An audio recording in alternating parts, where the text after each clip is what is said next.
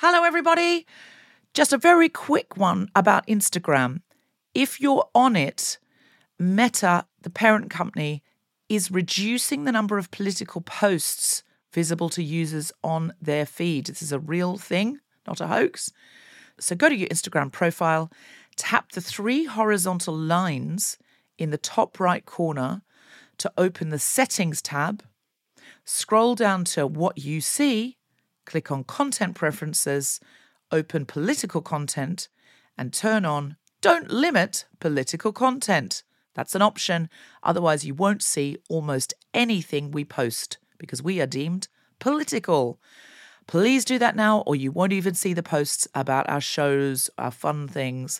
So if you want to see Guilty Feminist content and know when we're coming to a place near you or releasing a new podcast, do it now. One size fits all seems like a good idea for clothes until you try them on. Same goes for healthcare. That's why United Healthcare offers flexible, budget-friendly coverage for medical, vision, dental, and more. Learn more at uh1.com. Mother's Day is around the corner. Find the perfect gift for the mom in your life with a stunning piece of jewelry from Blue Nile. From timeless pearls to dazzling gemstones, Blue Nile has something she'll adore. Need it fast? Most items can ship overnight. Plus, enjoy guaranteed free shipping and returns. Don't miss our special Mother's Day deals. Save big on the season's most beautiful trends. For a limited time, get up to 50% off by going to BlueNile.com. That's BlueNile.com. Planning for your next trip? Elevate your travel style with Quince. Quince has all the jet-setting essentials you'll want for your next getaway, like European linen, premium luggage options, buttery soft Italian leather bags, and so much more. And it's all priced at 50 to 80% less than similar brands. Plus, Quince only works with factories that use safe and ethical manufacturing practices. Pack your bags with high-quality essentials you'll be wearing for vacations to come with Quince. Go to quince.com/trip for free shipping and 365-day returns.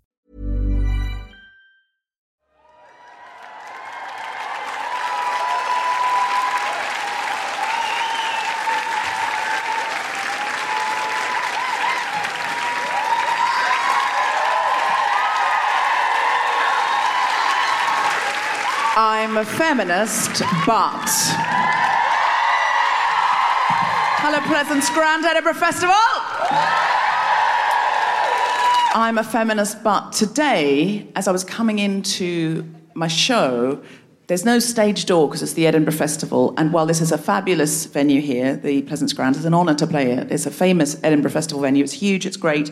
There is no stage door because it's really a gym. And... there is no backstage loo because it's really a gym. There's nowhere to sit. People are sitting on a concrete floors backstage because it's a gym. And so I have to sort of squeeze past the audience going, excuse me.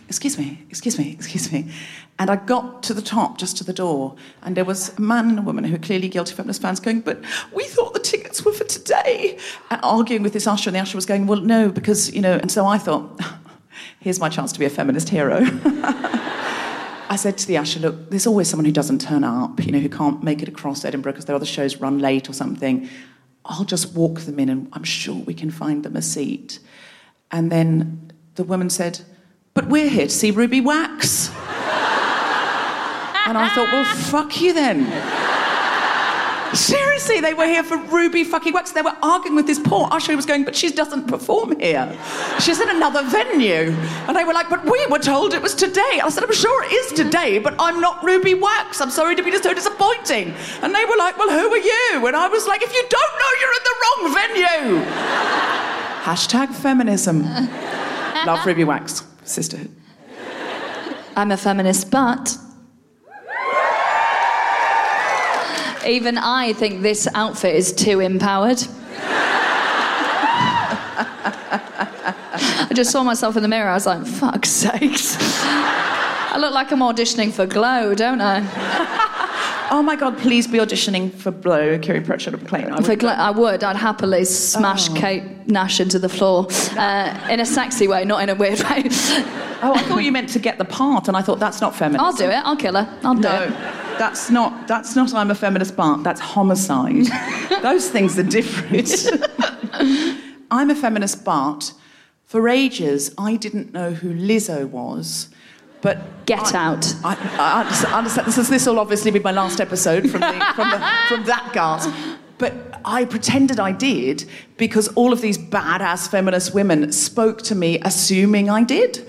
I kept thinking, I must look her up, because of the way they were talking about her. I kept forgetting to. And then someone else had mentioned her. I think, oh, God, I still haven't looked her up. And you can't just slide your phone out from under the table and quickly Google Lizzo and be going, yeah, she's such an inspiration.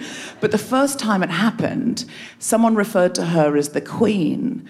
And I assumed that Lizzo was a nickname for Queen Elizabeth II. That's how cool I am. I thought the crown has done her the world of good. The world of good. I'm a feminist, but I got added into a WhatsApp group the other day with 156 other women. Oh, I'm sorry for your loss. It was called Hen Do Madness, and I've never felt so alone in my whole fucking life. Who has 150 people on their hen do? Well, it was one of those ones where they had multiple hen dos. Why? Every layer is more unbearable, isn't it?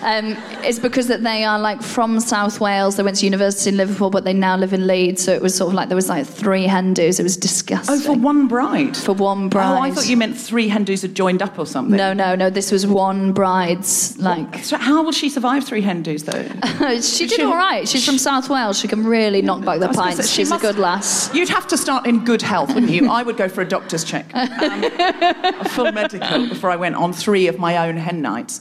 I'm a feminist, but I have been quite sick this fringe. It's all right.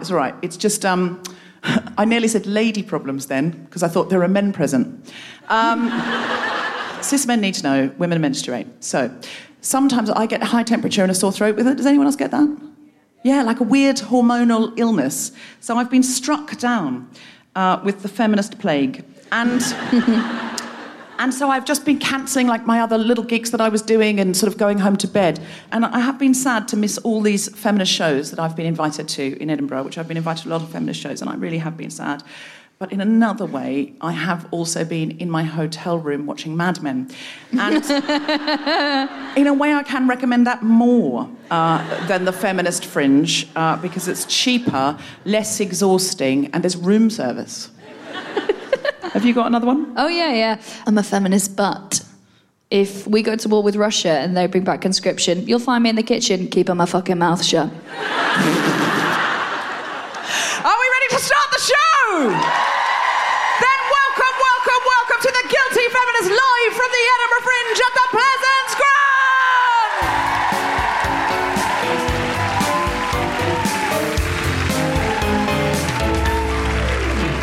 This is The Guilty Feminist, the podcast in which we explore our noble goals as 21st century feminists and the hypocrisies and insecurities which undermine them. I'm Deborah Frances White, with me is Kiri Pritchard-McLean, and we're talking about Big! The Tom Hanks film. It's a feminist deconstruction of the Tom Hanks film Big that only has 2 women in it. The mother, who is written out after scene 1 and is just left alone to fret about her kidnapped child. We don't care because it's fun watching him bounce around on a floor piano. The other woman is a woman who is unconsensually sleeping with a child. Yeah. He's in an adult's body, but I mean, it's very dodgy territory. He's a vulnerable adult, I would have said, yeah. Yeah. Well, that sounds like you should have like a support worker, definitely. Someone stopping that. He's a child who's been magicked into a grown-up's body through some very creepy festival machinery. Yeah. Zoltan, is it Zoltar? Zoltar. Yeah. Yeah, someone's like, yeah. I think some people are frightened this is genuinely going to be the show. It was a joke, and we've now strayed into it. But I think it does bear some examination. Yeah. That this child, and it's because it's a West End musical at the moment. Big is a West End musical. Yeah. Every single movie you've ever liked is now a West End musical. Destroyed by unnecessary songs and people who don't look like the people. And they are saying the lines slightly differently to make them their own, and that's not what we want. We don't want them to make them their own. We want it to be Tom Hanks, as he was then, dancing around on a piano, but he can't because he's 75 or something. Yeah, and it's slip a hip. He probably isn't that old, but he's something. He's not what he was. And he's doing all right, to be fair. He's doing all right, to be fair, but I feel like if a child was catapulted into the body of a septuagenarian, that would be a different sort of story, wouldn't it? I mean, he'd learn more. He'd learn more. He'd appreciate his youth more. Do you think so? Do you think he would come back and be like, thank God I can get up without making a noise? That kind of thing. Well, if right now, Kiri, you or I were catapulted into the body of our own body at 75, when we came back, we'd be like, I'm so flexible, I'm so mobile, I'm so hot, and we'd just be like running around and getting our top off. Yeah. And I think, you know, the same way that if I knew at 25 what I know now, I would have had a better time. Oh, yeah, like when you look back at yourself and you're like, when you remember being obsessed as like a teenager, being like, I wasn't so fat, and you look at yourself and you're like, you had no idea what was coming. No idea. I would kill to be that fat now. Also, nothing wrong with being fat. It's just another thing to be. Yeah. I don't use it as a pejorative at all. It's like saying like short or whatever. And it's quite hard, isn't it? Because we've been conditioned to think that fat is a negative word.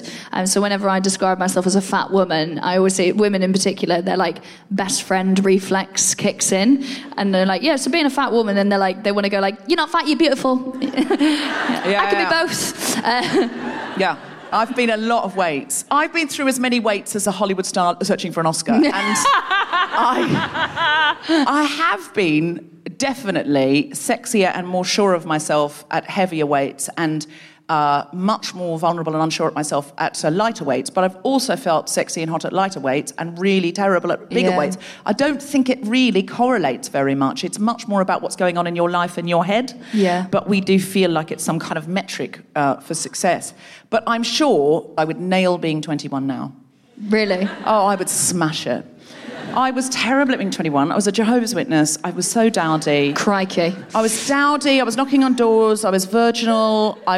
Didn't know myself at all. It was a sad, sad time. So what I'm saying is, if I could get back in a time machine and go back and be 21, or if I could suddenly... Do you know what I'd love? This is my idea.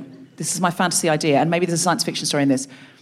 I think, right, everyone only gets an opportunity to wake up and have 365 goes at being 10 or 21 or 39 or whatever. Doesn't matter how powerful you are, how rich you are, you get 365 goes at waking up and being 21.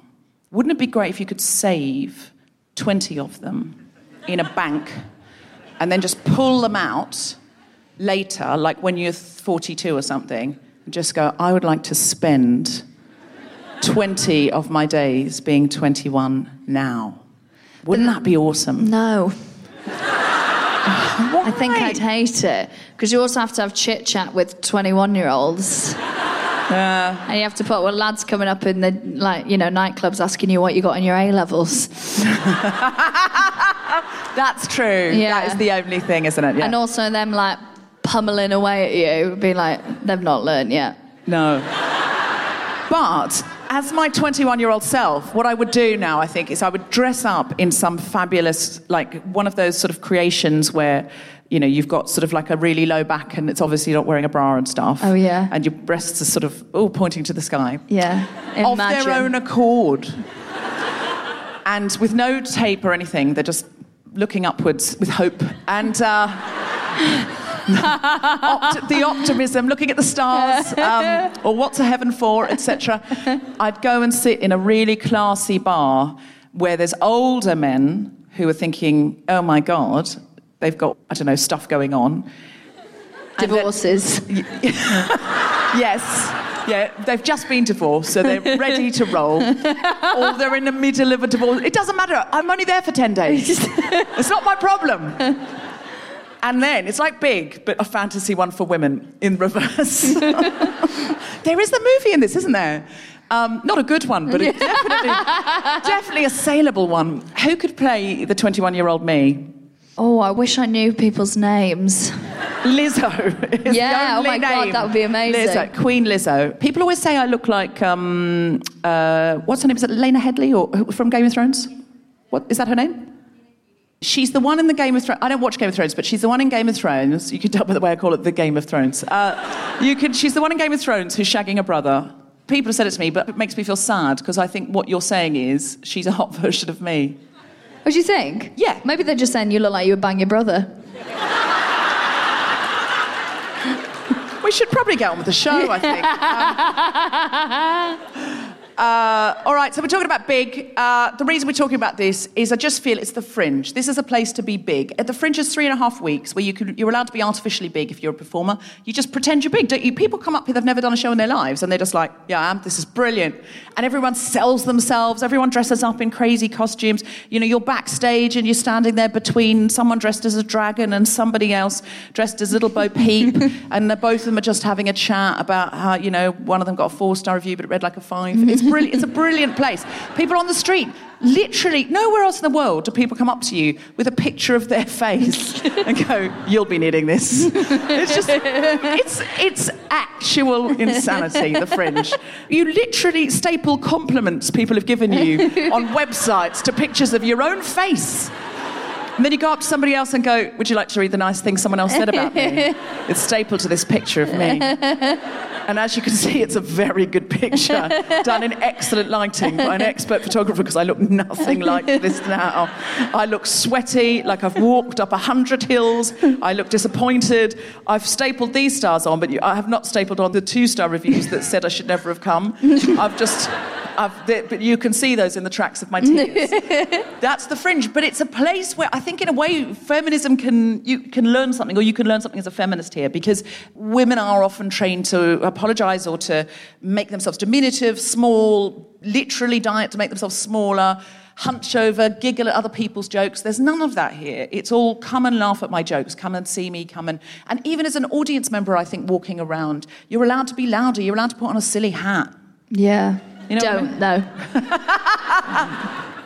Yeah, it's totally, I think that about the Fringe. You are not in a position to tell anyone not to put on a silly hat. Please, you're demeaning yourself in that hat. You are literally, the podcast listeners can't hear this, but you are literally in a sequined... Swimsuit, should we say? Sequined swimsuit. Yeah. We should have said this for the I'm a Feminist but. You're in a sequined swimsuit. Yeah. Tights. Mm-hmm. 2 pairs, because I've got varicose veins. Hold those boners down.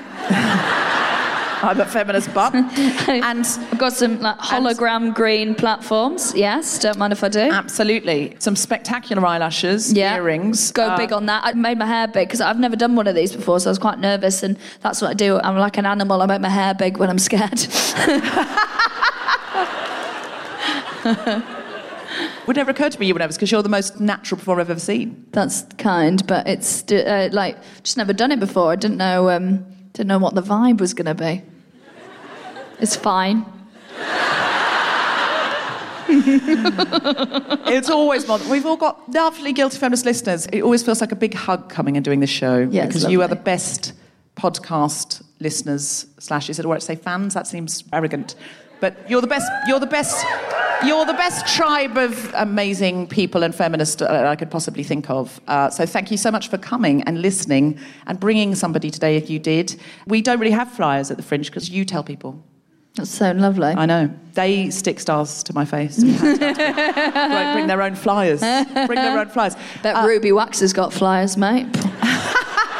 Ruby Wax is brilliant. I love Ruby Wax. She did Secret Policeman last year for us, and she was fantastic. Last year at the Fringe, I had a sort of in the same area. I was down at the print shop just there, and last year I did a really sort of like emotionally draining show, and it was like the second day in, and it was the first time I've ever had that thing where I was like, I can't do it. Like, I couldn't remember the show. I was finding it too difficult to do. So I was like, you can do it. And I was like, just go and buy a notebook and then everything will be all right. Stationery does. Stationery does it. Calms you down. It calms you down and it centres you. That's why they call it stationery. So I got this notebook and I went and I didn't have a pen, so I went in my pocket and I just had like 15p. Went in the little print shop. There was a biro there for exactly 15p. I was like, amazing. And I just hosted the press launch in here and I was wearing always something ridiculous and shiny. There were 3 girls in front of me. They were having a chat. They were talking about the press launch. And then I came up in conversation. I was literally stood behind them and they were like, oh, I like the girl in the shiny stuff. And I was like, here it comes. And then I felt really uncomfortable that I was listening into a conversation about them. And they were like, oh, she's really funny. I was just about to tap one of them on the shoulder and go, this is really weird and eggy. I'm stood right behind you. And then the last one went, oh, yeah, she was really good, but I've heard she's a fucking bitch. I was like, oh. It was awful. And then I went, and true story, I went to the restaurant, I had a dinner on my own and was crying. And someone turned around to tap me and said, can you keep it down, please? Oh! Oh! But it was actually the lovely Steen Raskopoulos was doing it as a joke, as to sort of like, he'd seen me and I hadn't seen him when I sat down, so he turned around, I just turned around covered in tears. He's like, oh God, what have I done? Oh. And then when I went to pay, the waiter was like, he's paid for your dinner for you. Oh. Good egg, right? Yeah. Well, that's a lovely story of fringe compassion. Please remember, if you see a performer and they look anything less than ecstatically happy, pay for their meal. Yeah.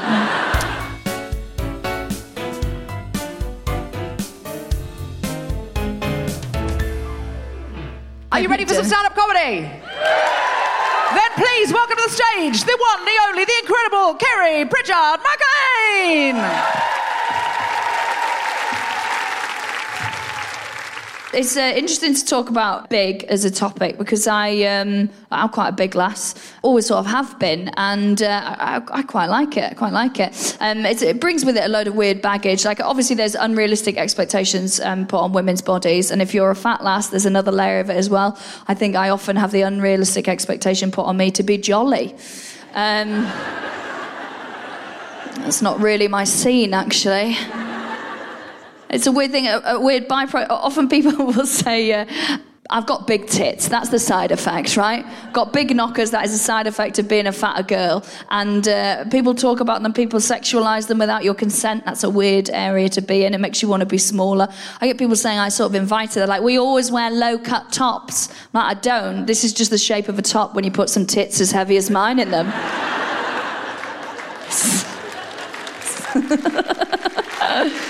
No, it is. It's like how my cousin thinks that, he's like, whoa, every pub I go into is rough. And it's like, because you're fucking in it, mate. That's why.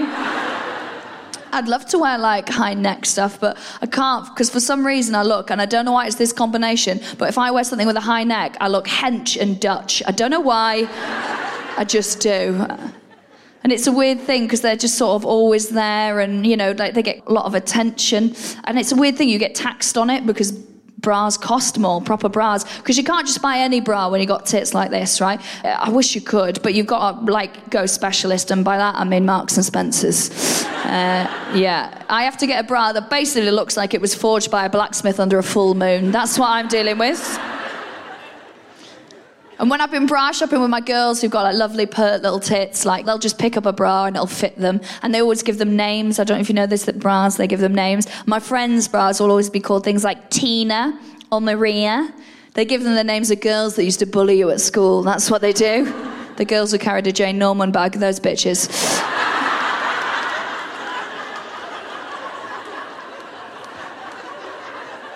Didn't know how the word bitches would go, but you're fine with it, so all right.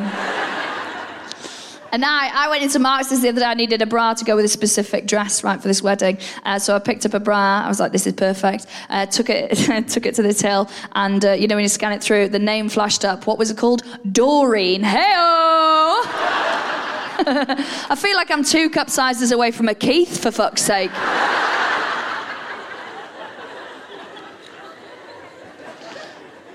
It means you, like, inadvertently take up space. You don't realise, but it's like...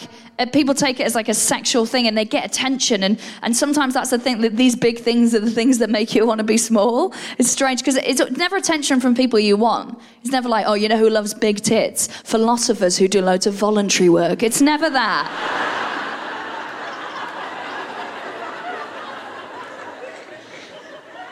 There's 3 types of people that are into big tits, I found. Gay guys. Big fan, you're no use to me. Got enough friends.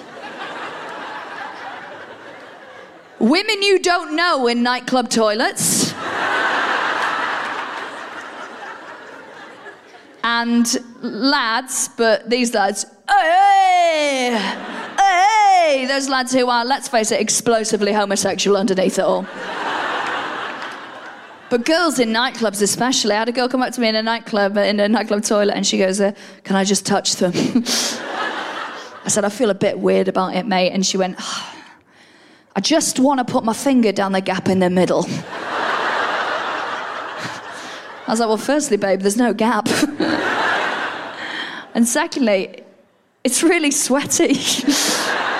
And she went, I still want to do it. I was like, fine, if that's what you want. And I was like, what the fuck is she? Was she trying to get a ring loose? What's she up to?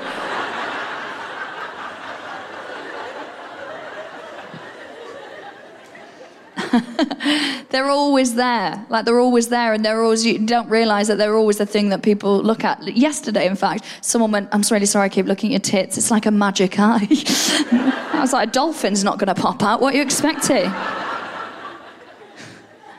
And it's a strange, they're always there just in front of you, which means that for me as well, like, things fall down all the time, right? I'm a messy eater. I don't know what's going to fall out at the end of the day when I take my bra off. No idea. This is essentially a meaty bib. That's what it is. And that is my drag name, you're right, yeah. And by the way, that's the only good thing about having big boobs, is the bigger the boobs, the better the feeling at the end of the day when you take your bra off. If there's any heterosexual couples here and the lads are like, I'm not sure if I'm doing it for my girl in the bedroom, listen to the noise she makes as she takes her bra off at the end of the day. If it's anywhere near the same area, you're fucking smashing it, lad. Don't you worry. Honestly, I've got no idea what's going to fall out. Like, I've taken off my bra before, and at the end of the day, a whole bourbon has fallen out. I've not even had biscuits that day. Where the fuck's that come from? I don't know what to expect. Fucking Michael Barrymore's career, Nazi gold. I don't know what's under there. And the thing is that, like I say, the people who do appreciate them, it's never worth it. The people who are like, hey, those lads, right? On the odd occasion, I've had to take one of these gentlemen home because that's all that's left. It never pays off. Because, like, you know, the ultra-masculine thing of, like, they never think, like, how can I please a woman's body? They're like, how can I fuck her that would impress my mates? Like, you can tell that they're imagining their friends in the room like you're a BMX, and they're like, spin it by the handles. Like, it's just a weird thing. It's a weird thing. So, like, you know, you take them back, and the same thing always happens, right? You take your top off, they see you in your bra. Hey, and I told you to be quiet. It's sexier. And then you take your bra off, and you see the colour drain from their face, and you can hear them thinking, they're longer than I thought. But because of toxic masculinity, they can't back down with that shit. So you can see them psyching themselves up like it's a penalty shootout. Like, come on, shouldn't have jumped, should I? And they're just sort of wandering around it, eyeing it up like it's flat pack furniture, and they're not sure where to start. And then they all use a technique. They use the same technique that I like to call the snow globe, which is where they grab it, thinking it's wider than I thought as well. They grab it, and then they just shake it like that. Like it's a piggy bank and there's still a pound inside. That's never done anything for anyone, has it? There's no woman out there who's like, you know what I love? The feeling of having one tit on a dodgem. That's what I love.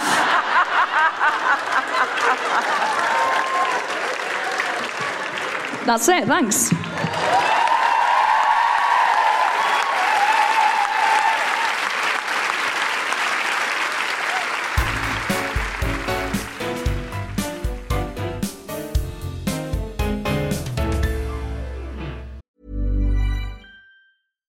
One size fits all seems like a good idea for clothes until you try them on. Same goes for healthcare. That's why United Healthcare offers flexible, budget-friendly coverage for medical, vision, dental, and more. Learn more at uh1.com. Mom deserves better than a drugstore card. This Mother's Day, surprise her with a truly special personalized card from Moonpig. Add your favorite photos, a heartfelt message, and we'll even mail it for you the same day, all for just $5. From mom to grandma, we have something to celebrate every mom in your life. Every mom deserves a Moonpig card. Get 50% off your first card at Moonpig.com. Moonpig.com. Mother's Day is around the corner. Find the perfect gift for the mom in your life with a stunning piece of jewelry from Blue Nile. From timeless pearls to dazzling gemstones, Blue Nile has something she'll adore. Need it fast? Most items can ship overnight. Plus, enjoy guaranteed free shipping and returns. Don't miss our special Mother's Day deals. Save big on the season's most beautiful trends. For a limited time, get up to 50% off by going to BlueNile.com. That's BlueNile.com. Hello, Guilty Feminists, and happy holidays to you all. I just need to tell you that I am coming to the United States of America to do the Guilty Feminist live in a series of locations. On the 2nd of January, we're in Boston. Then we're in New York on the 4th and 5th of January, Philadelphia, Chicago, Toronto, Vancouver, San Francisco, Seattle, and LA. That's right, we're coming to Canada too. We've got some great co-hosts confirmed, including Beth Stalling, Jenna Friedman, and Jenny Slate. For all dates and to book, go to guiltyfeminist.com. Do it now. The Australian and New Zealand tour starts on the 7th of February in Sydney, then Brisbane, the Gold Coast, Melbourne, Christchurch, Wellington and Auckland. For all dates and to book, go to guiltyfeminist.com. On Saturday, the 7th of March, we will be recording our 200th episode at the Royal Festival Hall as the headline show of the 10th Women of the World Festival. And this is too exciting. Go to southbankcentre.co.uk for tickets. It's going to be a big one. The UK Guilty Feminist Tour starts off on the 1st of May with a huge spectacular at the Eventim Apollo. Then we're off to Brighton, Ipswich, Hull, Guildford, Nottingham, Salford, York, Norwich, Halifax, High Wycombe, Woking, Richmond, Aylesbury, Crawley, Watford, Southend, Coventry, Oxford, Glasgow, Plymouth, Birmingham, Bournemouth, Sheffield, Cardiff and Newcastle. The UK tour show, unlike the Australian, New Zealand, American and Canada shows, will not be recorded. They will be live only. So get tickets now. Go to guiltyfeminist.com. Don't forget to choose love this Christmas. Buy something for a refugee. It could save their life. People are very cold and they can really die of exposure. So go to choose.love if you can possibly afford it, even if you can afford £3, and buy something now. And also, don't forget about Crisis and Shelter and other people who need your help. Please, everybody, have a very guilty Christmas and a feminist 2020. Back to the podcast.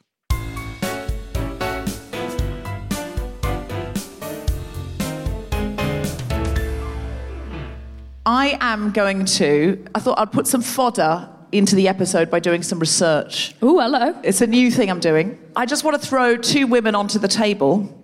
Like you're auditioning for Glow? Yeah. Throw two women on the table that you might not have heard about that went big. And this is in honour of the Edinburgh Festival, because both of these women were actors or performers turned suffragette. And I believe one of them is me and one of them is you. Okay. The first one, this is me, is Muriel Matters. What a fucking great name already. An amazing name, Muriel Matters. And Muriel does matter. So Muriel Matters was born in Australia. And in fact, she was born and raised in Adelaide. And in Adelaide, you could vote in the late 1800s. Women could vote in the late 1800s. I mean, you couldn't because you weren't born, but but women could. So when she came over to the UK, she was really horrified that women couldn't vote. So she became a massive suffragette. And she brought her show business skills because, of course, you know, a lot of suffragette stuff was serious and in some cases violent. I mean, they did try for decades being not violent. That didn't work. So did she look at it all and go, what this needs is a musical theatre number? Yes, basically. She thought, if I can borrow Kiri Pritchard-McLean's sequin jumpsuit / swimsuit, it's going to be all fine. So what she did is she went into the House of Commons where there was a women's gallery, so the women could watch. I mean, obviously they couldn't participate, speak, vote, or have anything to do with it, but I suppose they were just there to fan themselves and look. Yeah, laugh at the men's jokes. Exactly. So what she did is with another suffragette called Helen Fox, they chained themselves to the grill of the ladies' gallery.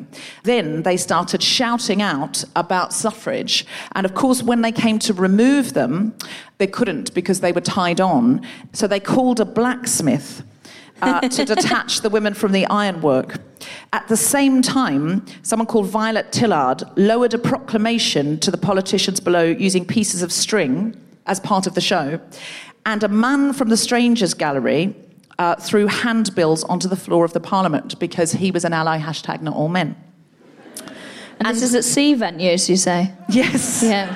She was imprisoned for this in Holloway Jail and was sentenced to 1 month. But then when she came out, she thought, let's go bigger, even bigger. So do you know what she did? She hired a dirigible.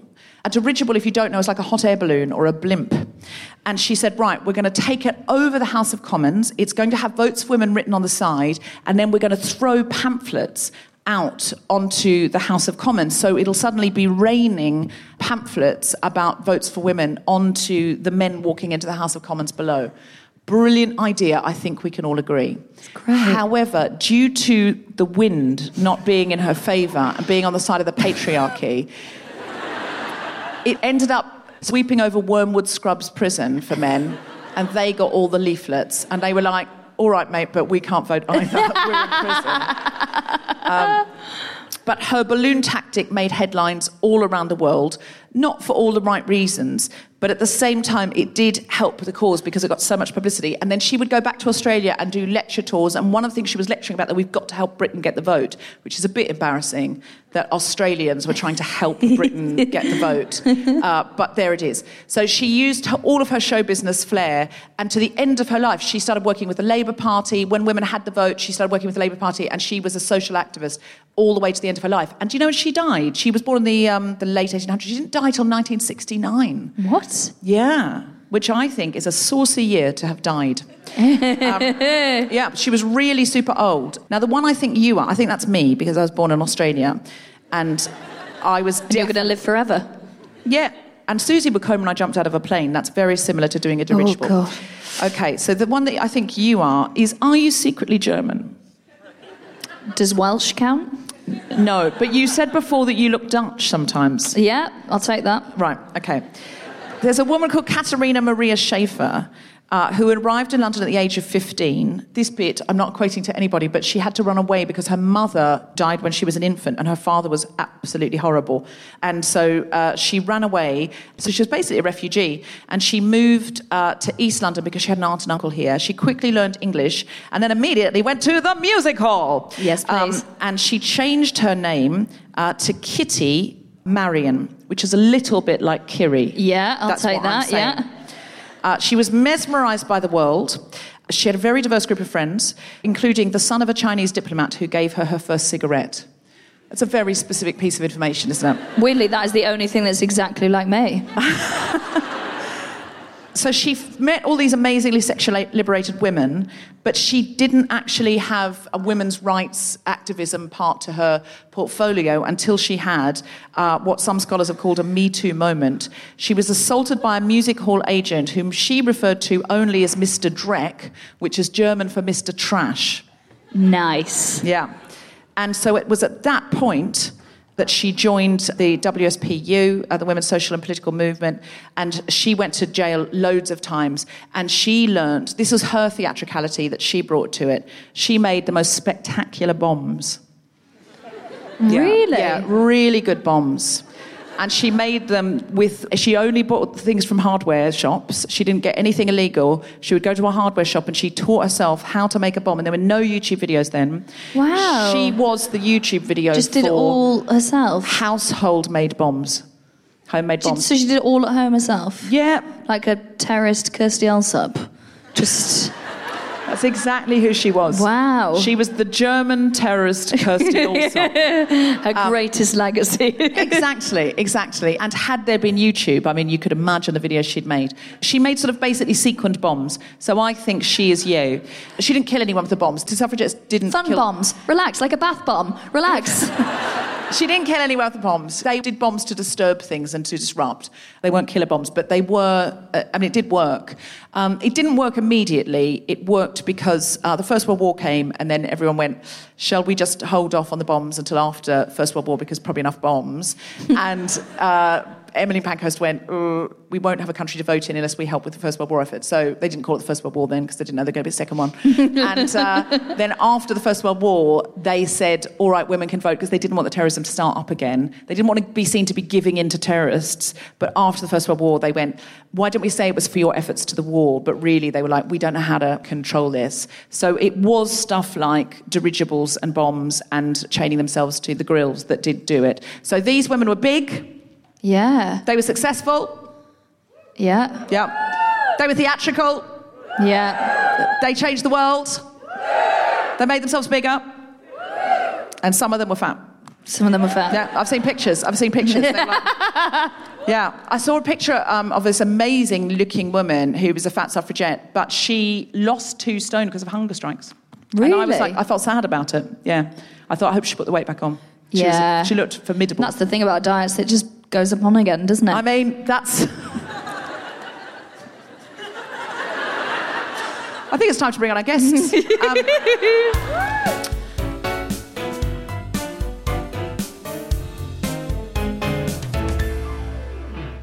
Our guests today are 2 wonderful theatre makers at this year's Edinburgh Fringe.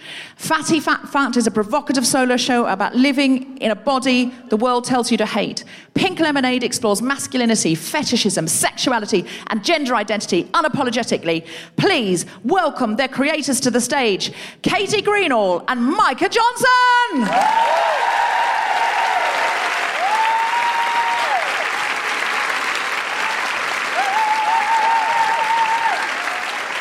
Mika, hello. Hi. Are you having good Fringe? Yes, yeah, it's going well. Yeah. Excellent. Katie, hello. Hello. Are you having fun at the Fringe? Yeah, I've just sprinted straight off stage, so I'm feeling a bit sweaty, but I'm pleased to be here. This is great. Fun. Yeah. Lovely. Okay. So, Mika, can you tell us a little bit about what the Fringe is like for you in terms of being big? Is this a place where you feel you can be big? I feel like, yes, it is a place that I can be big, but also it's quite overwhelming to be black and to be trans in a predominantly white, cis city. But Edinburgh? But, you know, it's a good opportunity for me and for the show to have a platform. And honestly, I just want as many audience members to come and see the show as possible, because I think it's an important piece of work, and I think people can take stuff away from that. And you do performance poetry? Yeah, the show has elements of poetry and like movement, and then it's underscored with like beats, and then there's like a monologue through the show, so it's like a play with like all these different elements to it. God, that sounds brilliant, absolutely brilliant. What's it like if you go flyering here? I saw actually a piece written by a person of colour one year saying it's really hard to flyer, and I saw somebody else who was white saying, no, it isn't, and saying, no, because it's an international festival and everyone will be delighted with you being black. And the black person said, that's not my experience, and it also can be quite intimidating because the Fringe is so crowded, I think. Yeah. So there's this massive swelling crowd that is so predominantly white. Yeah. And a friend of mine who's a black actress, she went to RADA, she's sort of, you know, very used to being in a very theatrical white environment, but she said at the Fringe she finds it quite intimidating. She said, I get my latte and I go and stand in the queue for the play and think, I can be here, I'm allowed to be here. And I'm like, it so surprised me when I heard that, but actually it makes so much sense. Yeah, it's quite a bit scary. Yeah, it's overwhelming. I think it's difficult to kind of just, you know, approach people in the street. You don't know whether they're going to like, if your show's going to be their vibe, if they're going to be into it, what they're going to say to you, like the questions that are going to come out their mouth. So yeah, it can be quite an intimidating situation. The best strategy that I've found now is like trying to find all the queer shows, all the trans shows, all the shows made by black and people of colour to exit flyer, because I feel like if people are in them shows, then they're supporting them shows. Yeah. And so it's more than likely that they'll come and see Pink Lemonade. It kind of takes the edge off my anxiety a little bit when it comes to flyering. Have you had anyone saying anything that you found unsettling? The first man I gave a fly to said, why have you caught your hair off? Like in my poster with my face on, with all the clips of the stars and the comments. He said, yeah, why have you caught your hair off? And then it's like you're having to go into this part of yourself. It's just like, here's my flyer, this is my show. Like, you don't want to kind of go into all this personal details about your own self. About being trans. So then you have to explain transness to someone who might not understand it, which might feel very personal to do on the street. Yeah, actually what I will say is if you kind of want to know about that, then come and see the show. Yeah, buy a ticket, motherfucker. Yeah.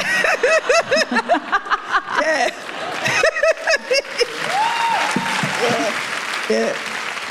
And why is it called Pink Lemonade? Initially, the title came from me, because I'm exploring masculinity in the show, and I really like the colour pink, and for so long, pink kind of felt like it was a very feminine colour to me.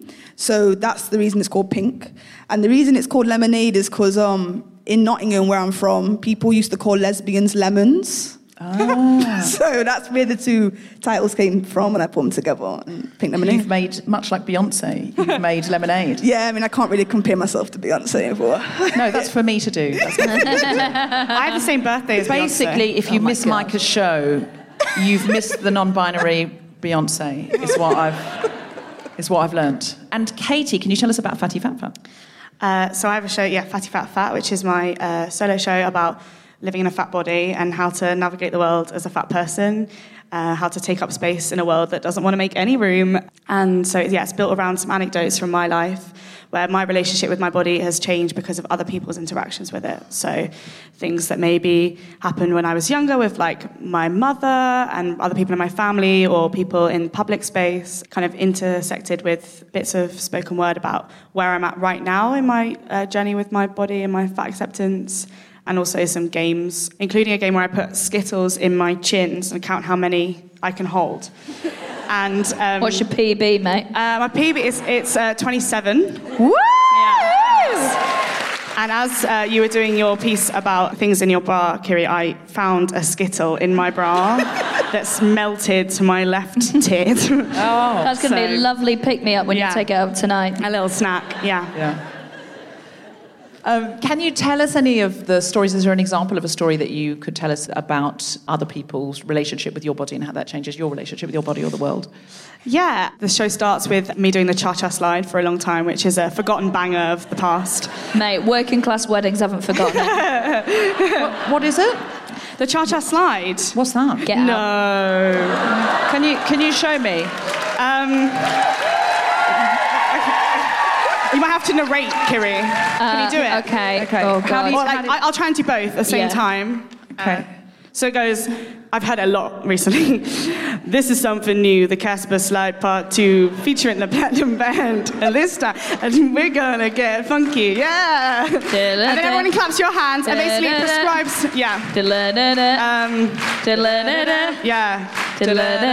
slide to the left, slide to the right, crisscross, crisscross, cha-cha now. Yeah, and it goes on like that.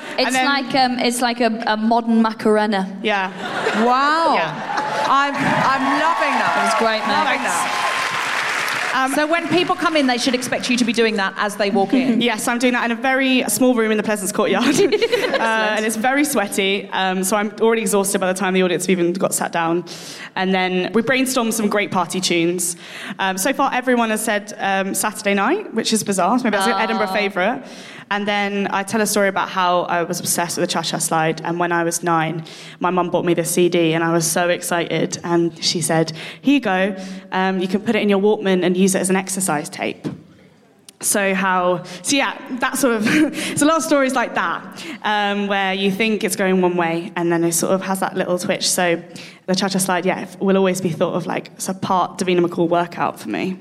Yeah. Are you an actor? Do you consider yourself an actor? Is that how you... I generally say performer. Yeah. Just because I don't really play anyone other than myself. Sure. I feel similarly. Who's better? Why am I going to pretend to be someone else? This is the role of a lifetime, literally. Exactly. It's fundamentally an unfeminist act to pretend to be someone less good than me. That's what I think. Was because I find, like, in particular actors, but performers as well, there is, like, a body type that's expected. And if you don't fit into it, you immediately become a political actor. Do you find that? Totally, and I think one of the reasons why I started making the show is when I left drama school, I was not thin enough to be the girl next door or the average Joe, but I was too thin to be like the fat one, because I'm not fat enough to like go on some show about losing loads of weight and being the new like high school sweetheart. And there were just all these parts coming through that like on seeing advertised that I could never go for because I don't fit any of them. And so I've never really seen fat stories told on stage as much as I would love to. There are some artists doing some amazing things and comedians and people taking up space all over the shop, but it felt really important to sort of do my bit to take up that space. Yeah, it's really interesting, isn't it? Because with fat, just like so many other things, that in a casting it has to be specified. Yeah. Like it has to be like, we're looking for a fat performer. Yeah. They would not put you forward for like a normal role because we're like, oh no, she's not fat. Like I didn't imagine her fat. Like, well, you got a shit imagination then, haven't you? Yeah, I've heard people using straight size now to suggest so as to distinguish. If you need someone straight size, say straight size. If you need someone fat, say someone fat. If you don't need either, don't comment and let anybody go up for it. I think like theatre is supposed to represent, it's supposed to, you know, hold a mirror up to society, and like there are a lot of fat people in the world. And I'm one of them, and I felt like I wanted to see people like me on stage. Yeah, the mirror it holds up to society is very rarely the mirror in the Marks and Spencer's changing room when I buy swimwear. It's you look at, you go, what is this? Why is this mirror here? This looks... That's not the mirror I have issue with. The mirror I have issue is where you're in H&M and they put another fucking secret mirror in there. Behind you. Your little sidebar of shame that they sneak in there. Yeah. And then you don't see it until you see the reflection. Like, what's my dad doing in here in my bra and my jeans? Do you find audiences like... Because when I used to do stand-up, it's like... I don't see it as like self-deprecating. It's like funny stories about being fatter. Sometimes you get people like, oh, and I'm like, oh no, it's not to feel sorry for me because it's not a thing I feel like I should... Are audiences like being like, great? Or are they like, no... It's a mix. Often other people who live in fat bodies often are like, whoa, I can feel that, and I'm living it with you, or I'm feeling sad, or I'm feeling... It's weird to see that reflected on stage. I thought that was just something that I felt. And then there are other people who just laugh the whole way through and don't really think of the like implication of that laughter. I play a lot with audience laughter in the show about when you're laughing at me and when you're laughing with me, because I think that's a big thing that people in fat bodies have to navigate in the world, as being that like fat, funny friend persona. And when I'm like lean into that a little bit more and when I don't. And it's also bizarre, like talking about the flyering thing, like, you know, I give someone a flyer for fatty fat and people are like, do you think I'm fat? It's like, no, I just like you to come and see my show, please. Oh, you have a title that is... Yeah, if you go up to someone and go, fatty fat, they can go, excuse me, and you have to go, no, because it's just a big coat, actually. And people think it's my name. People say, and welcome, fatty fat. What? And I'm like, that's quite triggering, actually. Wow. So do you have anything, Mika, that you feel is sort of something positive, either advice for allies and or advice for people who may feel like you, may come to any space like this? There are lots and lots of spaces that are dominated by one homogenised group. Do you have any advice for feeling more powerful and feeling more feminist, or for allies to create a safer, warmer, more diverse space? I just think awareness is really important. And I think whilst you're here at the Fringe, even though some of these shows may not be something that you would normally go to, I honestly feel like you can honestly learn so much from a lot of artists that are here, that are taking their everyday lives and like putting that on stage to kind of, they're just on stage like speaking their truth, and they just want people to leave the theatre and maybe think about how they are in society, how you operate, the things you say, the things you think. And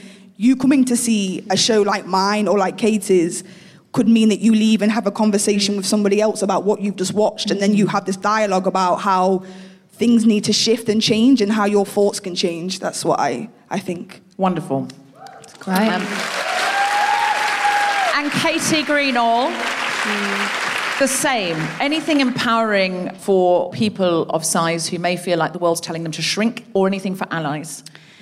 A big thing is, as someone that got any experience with the fat narrative, came and watched the show and said to me, I've never realised a fat body could do that. I'd never realised a fat body could be on a stage and move around and tell stories and entertain in a way that I hope I do in the show.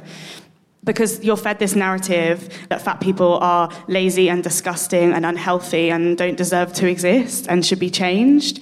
And so what I hope the show does is show that fat bodies can do anything they want, and it's up to them to decide what they can and can't do, and they're worthy of whatever they choose to be.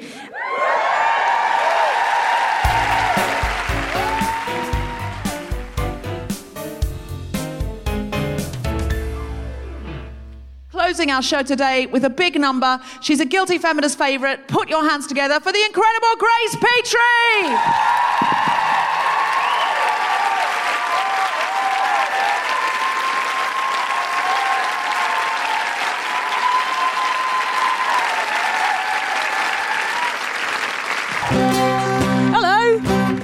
Guilty Feminists, how are you doing? Oh, it's lovely to be here. My name's Grace Petrie. I am a protest singer. Thank you very much. Just me and those three people. To the barricades, friends! No, what that means is that since the government changed in 2010, I've been going around the UK trying to persuade people with the aid of my songs to make voting decisions that make the world a better place. That's what I've been trying to do. Thank you very much. Yes. Do you know what? And I think we can all agree, can't we? That I've been fucking unsuccessful so far. Goodness me. I think if anything, I'm making things worse, to be honest. This thing's just going from bad to worse. But I was trying to think if I had a song around the theme of big, and I think the only thing that I've got is really the song that I do every time I come on this podcast. But it always seems to kind of fit in with the theme. So I guess as a butch lesbian, as a masculine woman, I've always kind of felt a little bit like the thing that the world was encouraging me to shrink was my butchness, right? My butchness has always been very innate to me. When I was a kid, I was very masculine as well. I was a very masculine girl. And obviously that hasn't sort of changed much as I've grown up. But I sort of was very insecure about the way I looked for years and years and years because obviously of the messages that I was getting from society kind of telling me that I shouldn't be that way. And I was like that for years and years and years. And then something happened to me which changed my life, which is that I turned 30 and I stopped giving a fuck about anything immediately. So I wrote a song about it, and it's called Black Tie, which is why I'm dressed like this. Some of you might have thought I was on my way to a snooker match, but... So this song contains the rhyme that I'm most proud of in my entire career, which is a rhyme that goes, the images that fucked ya were a patriarchal structure. Yes, Edinburgh! Yeah, I had a biscuit when I wrote that, I'll tell you. And what I like doing is I like doing that as a sing-along. So I'm going to sing in the images that fucked ya, and you're going to reply, we're a patriarchal structure. Are you with me? Oh, that was about 52%, I think, wasn't it? It's called Black Tie, guys. This.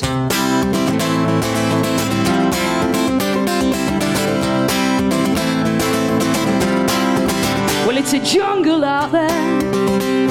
The year 2019, I didn't think we'd still be sorting babies into blue and pink and all our progress. Yeah, I wonder what it means that the only girls' clothes that work for me turn out to be boyfriend jeans. Well, that's fine, 'cause I decline a narrow set of rules that just don't work.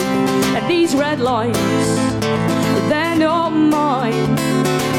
If you need me, you can find me ironing my shirt, 'cause I'm in black tie tonight.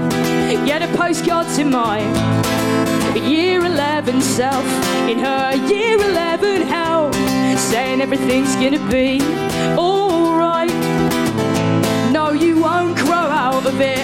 You will find the clothes that fit, and the images that fucked you were a patriarchal structure. And you never will surrender to a narrow view of gender. And I swear there'll come a day when you won't worry what they say on the labels, on the doors. You will figure out what's yours.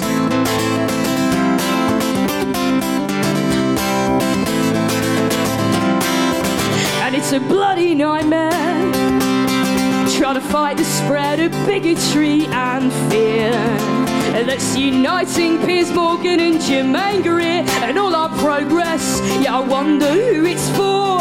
When I dared to utter that trans lives matter, yeah, and all I got was a turf war. Well, that's fine, 'cause I decline your narrow set of rules that just don't work. And these red lines, they're not mine. If you need me, you can find me ironing my shirt, 'cause I'm in black tie tonight. Get a postcard to my year 11 self in her year 11 hell, saying everything's gonna be alright. No, you won't grow out of it.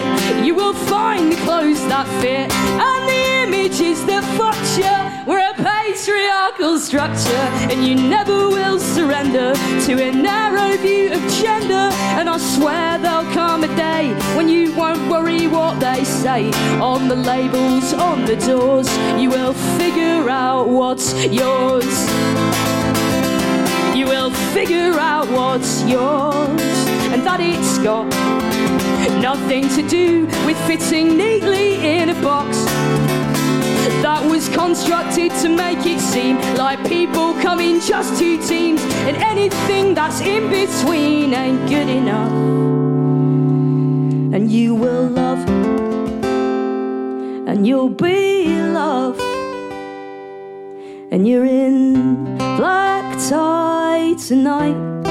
Get a postcard to my year 11 self in her year 11 hell.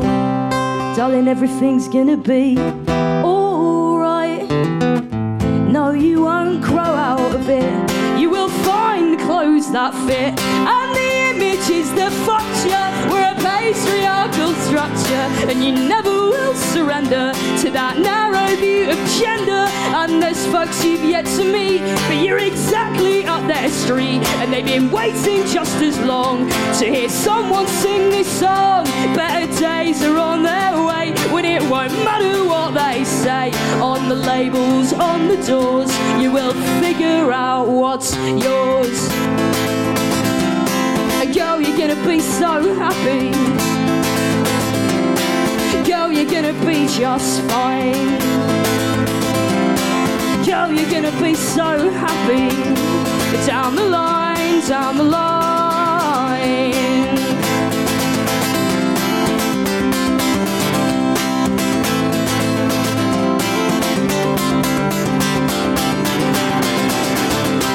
Thanks for saying hello. Grace Petrie, everybody!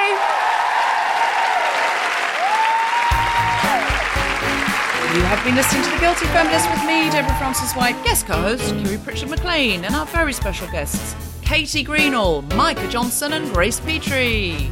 The recording engineer was Graham Steele. Music was by Mark Hodge. The producer was Tom Selinsky for The Spontaneity Shop. Thanks to Luke and Amy at Phil McIntyre and everyone at The Pleasance, as well as all of you for listening. For more information about this and other episodes, visit guiltyfeminist.com. Lena Headey from Game of Thrones? What is that her name? Lainey Headey. I'm so sorry. That is my fault. I'm in Scotland. I should. It's complete.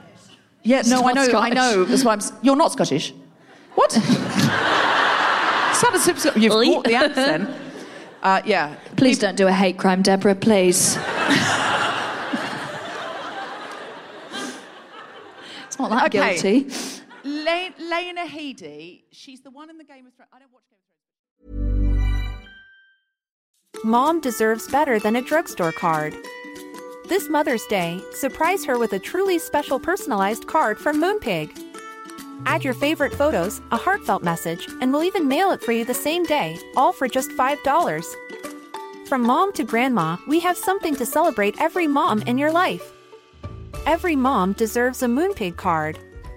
Get 50% off your first card at moonpig.com. Moonpig.com